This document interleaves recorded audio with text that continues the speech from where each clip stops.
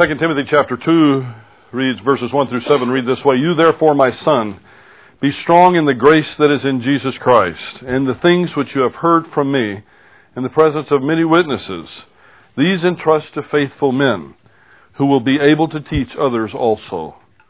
Suffer hardship with me as a good soldier of Christ Jesus. No soldier in active service entangles himself in the affairs of everyday life, so that he may please the one who enlisted him as a soldier. And also, if anyone competes as an athlete, he does not win the prize unless he competes according to the rules. The hard-working farmer ought to be the first to receive his share of the crops. Consider what I say, for the Lord will give you understanding in everything. Paul continues to encourage Timothy to remain faithful to his calling, to motivate him to persevere in ministry. In this passage tonight, we're going to see Paul bring up a balance between the role of the indwelling Holy Spirit in our lives and the role that we play as one who actually gets up and gets out of bed, gets out of the recliner and works. Work is not a bad word. Work has gotten a bad rap. In fact, in post-Reformation times, work's almost become a dirty four-letter word, but it's not. You see, we don't work for salvation. Paul makes that crystal clear. For by grace you've been saved through faith. It's a gift of God, not of works, lest any man should boast. And we camp on that, don't we? We want to make sure that people understand you cannot work your way to heaven. And we're right for doing that. But we forget that even in that paragraph in Ephesians chapter 2, that's not the last sentence in the paragraph. The paragraph actually ends this way. For we are His workmanship, created in Christ Jesus for good works, which God prepared beforehand that we should walk in them. There is this balance then, as a believer in the Lord Jesus Christ, between the Holy Spirit's role, performing good through us, and our responsibility in the process. We cannot be park bench Christians who sit on the park bench watching the clouds go by and say, Lord, use me, and then stay on the park bench. If it's your will, Father, for me to be used, then bring somebody to me. Now that happened to me once. Only once, though.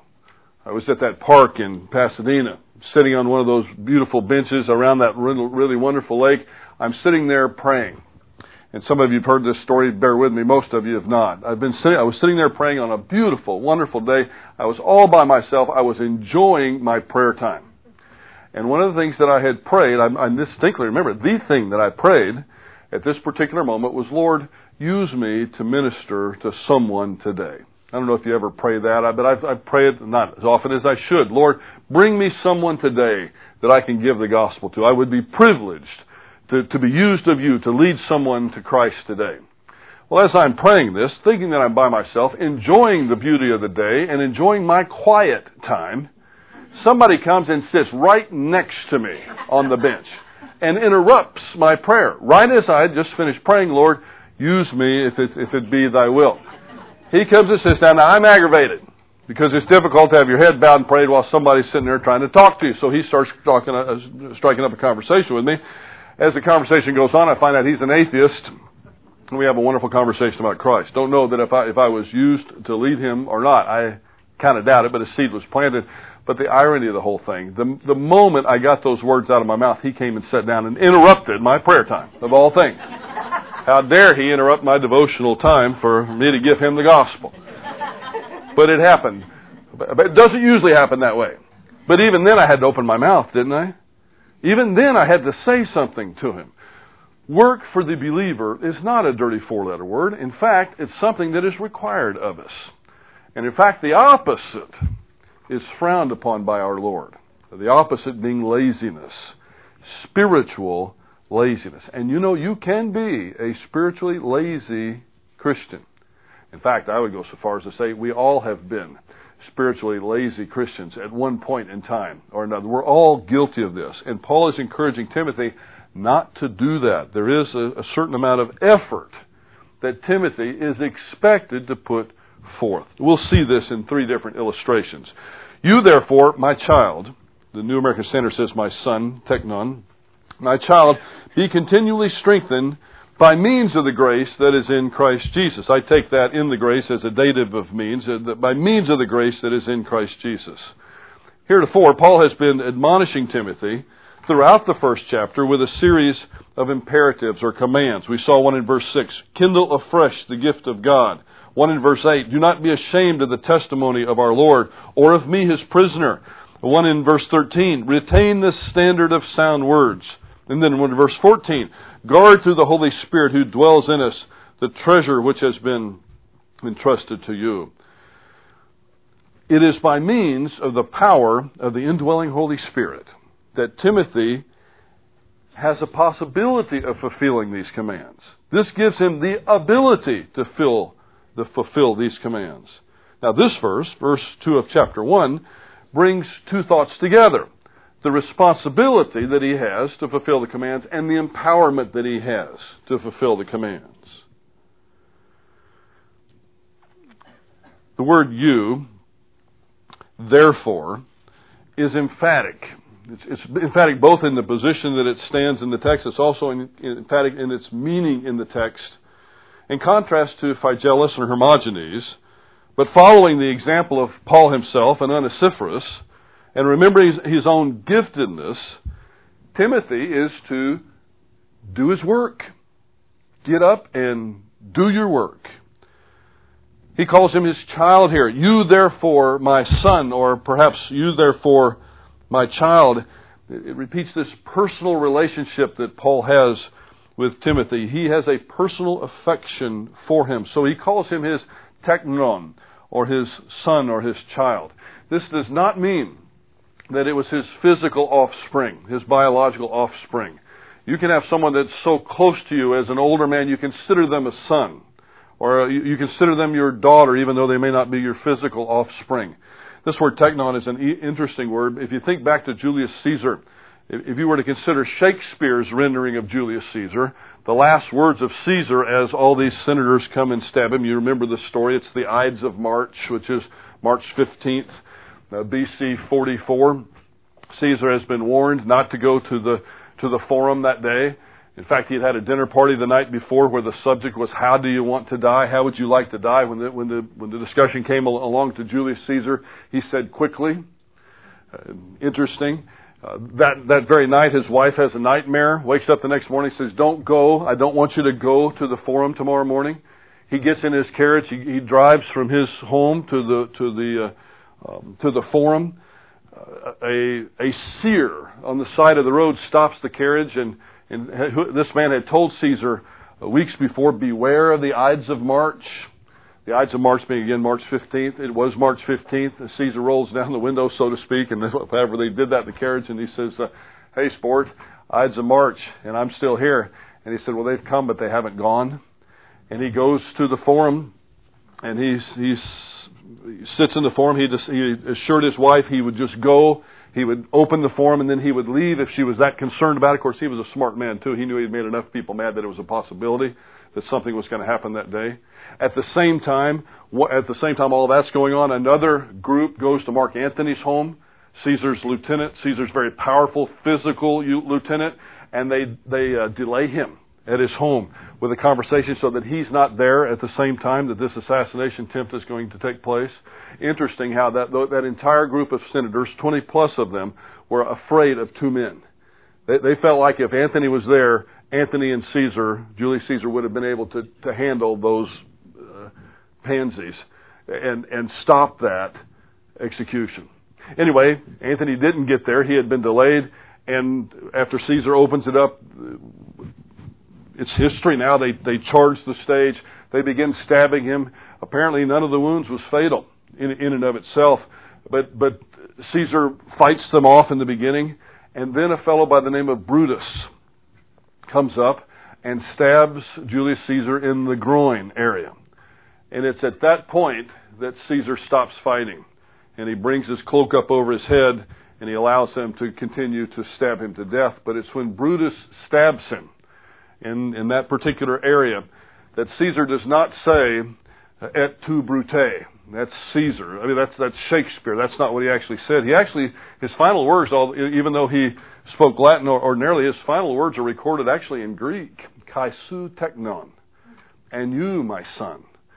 Which is what gave gave fuel to the rumors that had been spreading around Rome for quite some months that Brutus was Julius Caesar's illegitimate son. Because he used that phrase that Paul uses here. You therefore, my son. It doesn't mean that Brutus was Julius Caesar's illegitimate son. He may have been, but you can't do it from that particular word. It just means that he was close to him. And this was, as we talked about last week, betrayal. This was, for Caesar, one of the ultimate betrayals that even this man, Brutus, who he considered a son, would come and stab him. So it's a word that doesn't necessarily mean a biological relationship between two parties, but certainly an emotional relationship between the two. And here, Paul calls Timothy, my son. Be strong in the grace that is in Christ Jesus. Paul is encouraging Timothy to understand the grace that's been given him and to utilize that, to find his strength from not within himself, not in the sense of from within his own flesh, but to find his strength from within himself in the sense of the indwelling ministry of the Holy Spirit. You therefore, my son, be strong in the grace that is in Christ Jesus. Don't forget where Paul is when he writes this. He's in prison in Rome in chains. This is not like the first imprisonment. In the first imprisonment in the years 60 to 62, where the book of Acts ends, Paul's under house arrest. It looks very much like he leased his own home. He could receive visitors. I don't know that he could travel anywhere he wanted to. That was very unlikely, but probably something like the Martha Stewart probation period, where she had to wear the bracelet, but she could go around her own estate. This was not an estate, but Paul could do many things. In fact, he writes 4 letters in that first imprisonment. Ephesians, Philippians, Colossians, and Philemon, what we call the prison epistles. The book of Acts ends there. We don't know exactly what happened, but apparently he was brought before Caesar, and Caesar lets him go. But then he's arrested again about 5 years later, after he's already written 1 Timothy and 2 Timothy, and now toward the end of his life, while he's still in the very harsh conditions this time of the Mamertine dungeon. At least that's what tradition says. We have no reason to doubt it. There's no good reason to doubt it. He's in the Mamertine dungeon in chains. We saw last week that Onesiphorus is one of the only ones that tried to come and minister to him there. Paul writes this letter, and he's asking Timothy to be strong. Isn't that interesting? Paul is in these worst of circumstances, and he wants to encourage Timothy to finish well. Timothy's got a long time before he's going to be finished, but in order to finish well, you have to at least get started. And he wants to make sure that he's in good shape here. And the things which you have heard from me in the presence of many witnesses, these entrust to faithful men who will be able to teach others also. As Paul passed the torch to Timothy, so now Timothy had a responsibility to do so as well to other men who would be faithful and who would give evidence that they were faithful men. The Holy Spirit has seen fit to utilize faithful servants to mentor those who are to be the next generation of ministers. Ultimately, the Holy Spirit is doing the mentoring. But as is often the custom of God, faithful individuals are used in that process. Anyone who's in the ministry, most who are in the ministry, have been mentored by someone else who is also in the ministry. I've had a privilege of being mentored by several very, very fine men who have taken me under their wing and given me advice. And not just helped me to learn how to break a passage down, like, say, a man like Elliot Johnson did, in a way that I'm extremely grateful for in the multitude of time I spent with him, and just in his office and independent studies. He was very gracious to me. Or a man like Bob Leitner, who helped me to put some ideas together when it came to systematic theology. I went to seminary with a fairly good understanding of systematic theology. I didn't know everything, and fortunately I was warned ahead of time not to go acting like you know everything or thinking you know everything, because what's the point? If you go to seminary and you're not teachable, why are you spending the money? Just to get a degree? Don't waste your time. But guess what? If anybody hears this tape, you don't know everything before you go to seminary, no matter where you've attended church or no matter who your pastor was. If you attend here and go to Dallas Seminary thinking you know everything already, you're probably going to make some failing grades. You go to learn, and you go as a student who should be humble. And so there's much to learn, but it's more than just what happens in the classroom when they're writing something on the board. A mentoring relationship also takes place in the cafeteria, down at the Pizza Hut. Perhaps it's someone's home over a cup of coffee. That's one of the things that Howard Hendricks is so well known for at Dallas Seminary. For years and years, and I suppose he still does it if he's still there in the mornings, he would be right by that coffee pot in the student lounge every morning before the first class started. It didn't matter who you were, he'd be happy to strike up a conversation with you like he'd known you forever.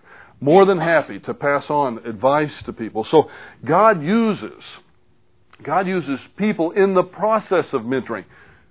Absolutely, positively, for sure, it's the Holy Spirit that's doing the mentoring. But He uses people to do that. Now, male to female as well. I'm just talking about in the pastoral kind of ministry. We are ministered by other pastors. Then pastors mentor you. There's nothing wrong with that. There's everything right with that. That's the way God set it up. So what He's saying here is the things that I've told you, you tell somebody else. The wisdom that I've imparted to you, you need to tell somebody else. Because guess what? Probably within 6 months of the time that Paul writes this, most likely a shorter period of time, Paul's going to be with the Lord. Timothy's going to be there by himself. It's very likely that John is still living, but Peter is going to be with the Lord too. Because if church tradition, early history tells us anything, he was executed along the same time that Paul was. So you have the two leading figures of the Christian movement that are gone. What's going to happen? Is it going to fall apart? No, of course not. Because it's the same Holy Spirit that indwells Timothy that indwelt Paul. And Paul is just encouraging Timothy, don't take that for granted. Use it. We're talking about, in a sense, a succession here. But this is not the apostolic succession that the Church of Rome speaks so much about. Linsky, the New Testament scholar, says this is the true apostolic succession of the ministry. Not an uninterrupted line of hands laid on that extends back to the apostles themselves so that all ordinations which are not in that line are null and void, but a succession of true apostolic doctrine, the deposit of what we still hear from Paul in his writings, this held by us in faithful hearts with competency to teach others the same things. The apostle evidently did not expect the future teachers of the church to produce new or different teachings.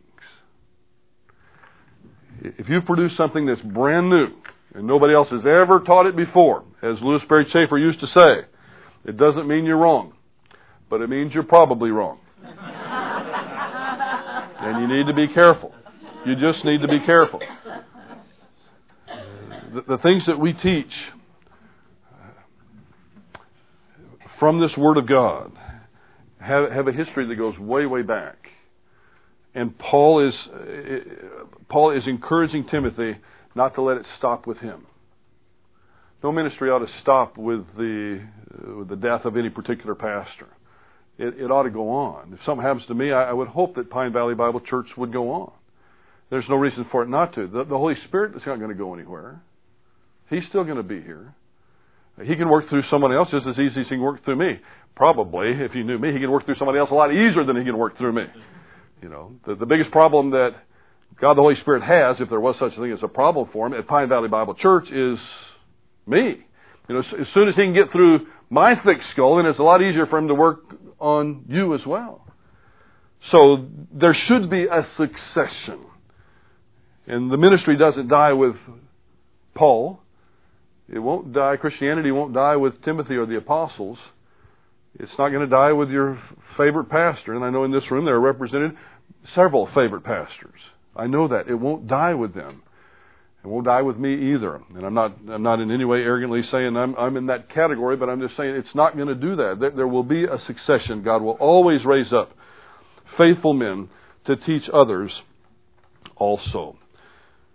Now, in verses 3 and 4, Paul says, "Suffer hardship with me as a good soldier of Christ Jesus." Then he goes on to say, "No soldier in active service entangles himself in the affairs of everyday life so that he may please the one who enlisted him as a soldier." Now, watch. Paul's going to give 3 illustrations, back to back to back, of what it means to be a faithful minister, what it means to do the work, what it means to be strong in the grace that is in Christ Jesus. And the first illustration is that of a soldier. Paul's emphasis in this illustration was on the importance of remaining free from entanglement with lesser goals and activities while serving the Lord.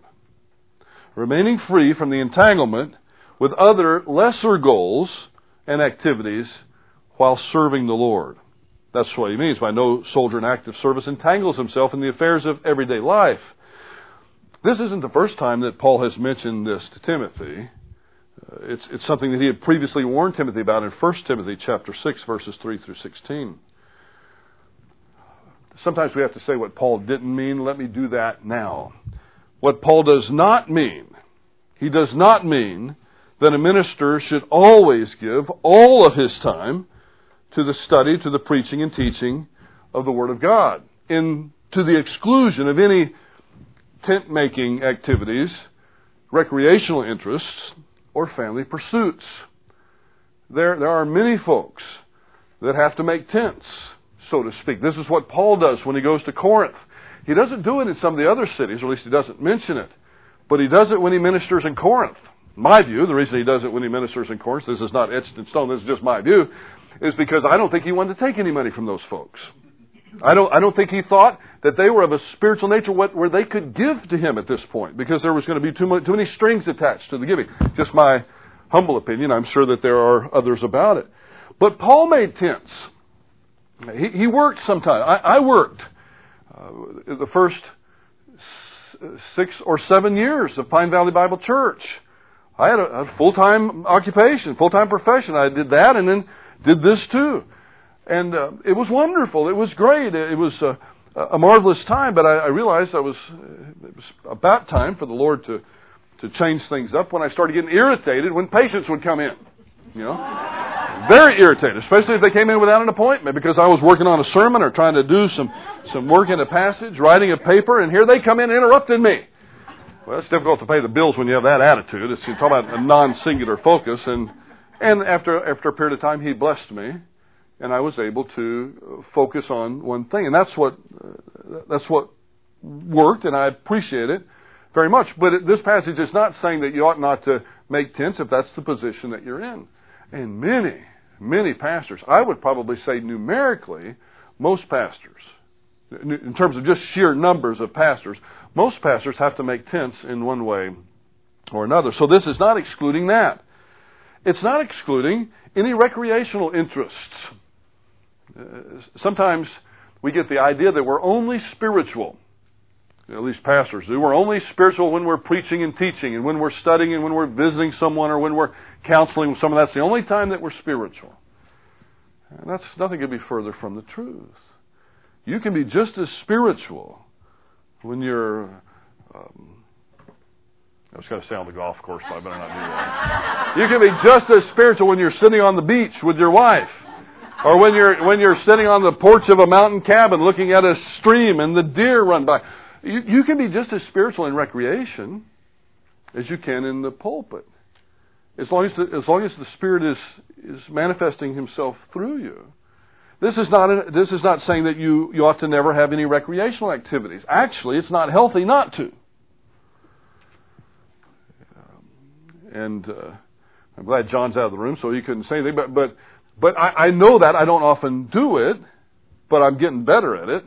And I think everyone in ministry needs to take time apart and set it aside for just a clearing of the mind and recreation. It doesn't mean you clear your mind of God, but you may clear your mind of some of the encumbrances that come with ministry. And you can focus on Him for a while. It doesn't mean that you should exclude family pursuits. And here is death to a minister. You want to know what death to a minister is? Excluding family pursuits. forgetting that your family is your first ministry. That's death to a ministry. That's death to a minister. You can't do that. If you fail in the ministry to your family, it's very difficult to say that you've succeeded in the ministry at large. That's why Paul will say in 1 Timothy that a man needs to be able to manage his own household well. If there's a great failure there, there's a character problem with the individual. They don't have things in balance. If that's what it doesn't mean, then what does it mean? I think one of the things that it does mean is that a person who's a minister of the Lord Jesus Christ, unless there's some overwhelming evidence to the contrary, should not run for public office. It doesn't mean that you can't have a political view or a political opinion, but God has gifted you in a certain area, and you need to serve Him in that particular area. As tempting as it may be, to do the best you can to clear certain things up. William Wilberforce was, I think, an exception to that rule. He wanted to go into ministry, but he was encouraged by others to stay where he was in the House of Commons to help abolish the slave trade in England, and he did it. Although he still wrote some fine theological works as well in the meantime.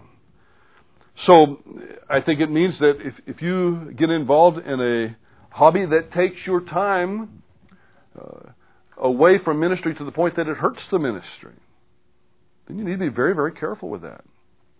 Now, I've just mentioned things to do with the pastor. I noticed I got almost everybody's attention because it's somebody else. Well, let me go ahead and turn it back on you real quickly while I've got you looking up here. This doesn't just apply to me. I hope you realize it applies to you as well. Because every single person in here is a minister. You're a minister of something. You all have a ministry. And we all need to keep it in balance.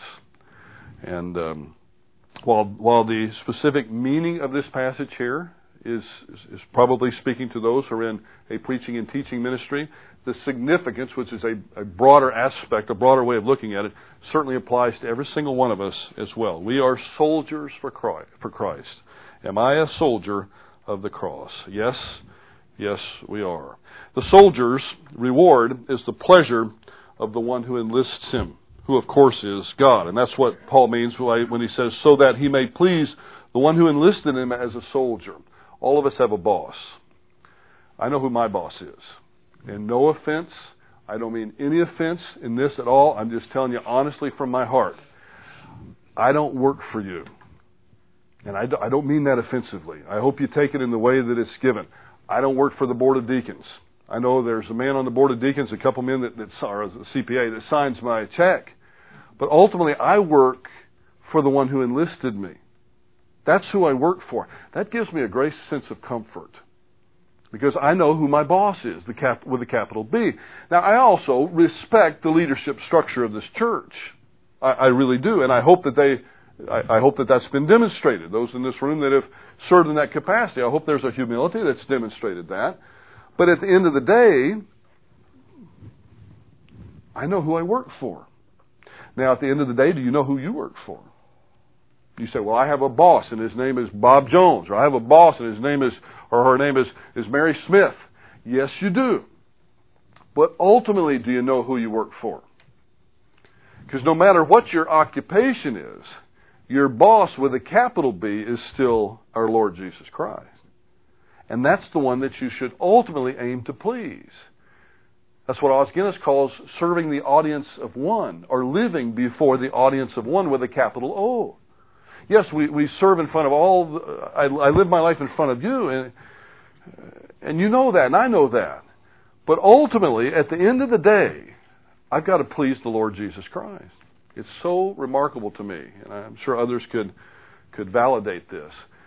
Sometimes when I get up and preach, I'll leave and think, I could have done a whole lot better than that. And it seems to be those messages where people come up and say, that just touched me so much. Thank you so much. That just touched me. Every now and then, it's not that often, but every now, because I'm usually my own worst critic, I'll leave and I'll think, well, you know, that was well presented. And usually those are the ones that nobody says a word. Isn't it interesting? But at the end of the day, my Lord's the one that's going to gauge how much effort was put in to the sermon preparation. Was it communicated in love or was it communicated in anger? And He will be the ultimate judge. So the Holy Spirit is a magnificent God, and He will take even the worst presentations sometimes and make something wonderful out of them. But that doesn't excuse anyone from not doing their due diligence in preparation. So the first illustration is of a soldier.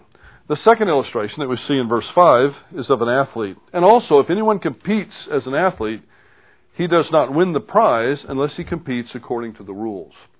We think athletics are a big thing now. They were just as big a thing back when Paul wrote this. If not, it's arguable that they were even a bigger thing back then. Because they, along with war heroes, were the heroes of that culture. They had different games, the Corinthian games and, of course, the Olympic games that have come down to us today. And other cities would have their own games. And if you were going to participate in those games, you signed off a pledge before you ever got to run the first race or throw the first discus that you are participating according to the rules. And that you had trained, I believe it was for a minimum of 10 months. And if you had not trained for that 10 months, then you weren't allowed to participate. They expected everybody to put themselves in a position where they could do their best. Nobody just got to come in and strap some tinny runners on and go run the 200 meters. They didn't get to do that. They had to participate according to the rules. And if they did, then there was a prize that could be earned at the end. As an athlete must deny himself, as an athlete must endure hardship and persevere to the end, so must every spiritual athlete. And just like we have the metaphor used of us of soldiers, the metaphor of an athlete is used of you as well. I know not everybody participated in athletics. Some of you don't like it. Some of you wouldn't have done it if your life depended on it. But I have, and it was a great experience because it teaches you that there's times when you got to push yourself hard. Not just for yourself, but for other people that are on your team as well. You got to show up at 5 o'clock in the morning when everybody else is still in bed. You run hard, you get hit, you get knocked down, you get up again and again, you get knocked down again, and then you get to play on Friday night or Saturday afternoon, or for some people on Sunday afternoon. But there's a lot of work that's put in. And some people think that people like, say, Michael Jordan have such an incredible athletic ability that they don't have to work very hard at it. And that's not true. He'd be the first person to tell you. The people who succeed at the highest levels in athletics don't just have ability. They have a drive to succeed for the prize. They want to win. They don't just want to win a scoring title. They want to win. And they're willing to do whatever it takes within the rules, at least the ones with integrity, within the rules to accomplish that goal. And now Paul brings that metaphor into the spiritual realm. Now, we have a set of rules that we have to compete, that we have to participate within. They're rules that God made. We didn't make them. And we have to abide by them. We don't get to set our own rules. There are, for example, in pastoral ministry, prescriptions for pastoral behavior. Not descriptions simply. Not just do this if you want to. There are prescriptions for pastoral behavior, and there are biblical qualifications for holding the office in the first place. Break the rules and suffer the consequences. That holds true for the individual as well as for the congregation who calls a pastor. It must be done within the rules. We have to compete just like the athlete competes within the rules, or you don't win the prize. In the spiritual realm, we have to compete within the rules, or there will be no reward at the judgment seat of Christ. You don't get to set your own rules. You're not the boss. God does it. So this is the second illustration that Paul gives. Third, and we're going to wrap this up here fairly soon, in verse 6, the hard-working farmer ought to be the first to receive his share of the crops. This third metaphor uses the image of a, hard-working farmer to encourage Timothy to suffer with Paul. The emphatic position of this word, hard-working, points to this as the emphasis of the metaphor. The emphasis is not on the farmer here. That's part of it, to be sure, but the emphasis is on the hard-working part of the farmer. God's call on Timothy's life and his willingness to suffer along with Paul will involve strenuous toil. Now, more so than in even the other metaphors, there was a reward of the one that's pleased with you in the soldier metaphor. There's the reward of winning a prize in the athletic metaphor. And here, the reward is receiving the first share of the crops. A farmer must continue to sow the seed and to water the seed if he wants to harvest anything that's bountiful at all. Likewise, the farmer for Christ, if I could use that phrase, must plant and must nourish the seed of the Word of God if there's to be any expectation of a harvest. You can't just say, I wish my neighbor was saved, and then never pray for him, never talk with him, never put yourself in the position to be used of God to minister to them. Or you can say it, but you're not going to receive. If you do that, you won't receive your share of the crops. Your share of the crops is another metaphor for reward at the judgment seat of Christ. But don't miss the hard-working part. I hope you're getting that tonight. Paul's already said in chapter 1, the only way to do this is through the empowering ministry of the Holy Spirit. In chapter 2, he's stressing that there is work involved. And you've got to choose to do it. All three illustrations stress dogged persistence and hold out the prospect of reward for the faithful. All three emphasize that effort must be exerted. There is no place for laziness in the ministry.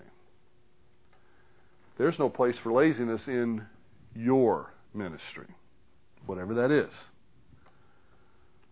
Kopion, which means to work, in this passage describes hard work, often manual labor. It's frequently used by Paul. This isn't the only place to describe the Christian ministry. Then in verse 7, Paul says, "Consider what I say, for the Lord will give you an understanding in everything." Now, the everything here is with regard to these things. Paul encouraged Timothy to meditate on what he had just written, knowing that the Lord would help him to see the wisdom of these words. Paul's illustrations will yield even for us many practical lessons as we meditate on them. And that's what that word means. Noein means here to reflect on or to contemplate, even to meditate. It's another imperative, though. Paul says, consider. This is not a suggestion. He insists that Timothy consider, to meditate on what it was he just said in those first 6 verses. I hope you'll do that too, as you're driving home tonight, or perhaps before you doze off to sleep, as your head lays on that pillow.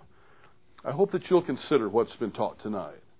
And if you're having trouble with it, I hope you ask the Lord the Holy Spirit, in fact. Although the Lord here could be the Father or the Son or the Spirit. It's different. New Testament authorities debate that. But ask the Spirit to enlighten you with regard to this. Ask Him to purge any spiritual laziness that you may have in your own soul. Ask Him to give you an understanding of what it is as your responsibility. Let me close by saying this. Tonight, many of you may have been tempted to think that this applied only to Timothy, or to perhaps to pastors and teachers and evangelists, or others in so-called professional ministry. But you would have missed the point if that's what you're thinking. We all have a calling. We all have a role to play in the outworking of God's purpose. There is no place for laziness in God's plan. Frankly, there's no time for laziness in the plan of God. In Proverbs chapter 24, verses 30 through 34, the writer of this proverb said, "I went by the field of a lazy man, and by the vineyard of the man devoid of understanding. And there it was, all overgrown with thorns. Its surface was covered with nettles. Its stone wall was broken down. When I saw it, I considered it well. I looked on it and received instruction. A little sleep, a little slumber, a little of the folding of the hands to rest. So shall your poverty come like a prowler, and your need like an armed man." And that doesn't just mean your economic need. It means your spiritual need as well. Those who are lazy now can expect no harvest later at the judgment seat of Christ.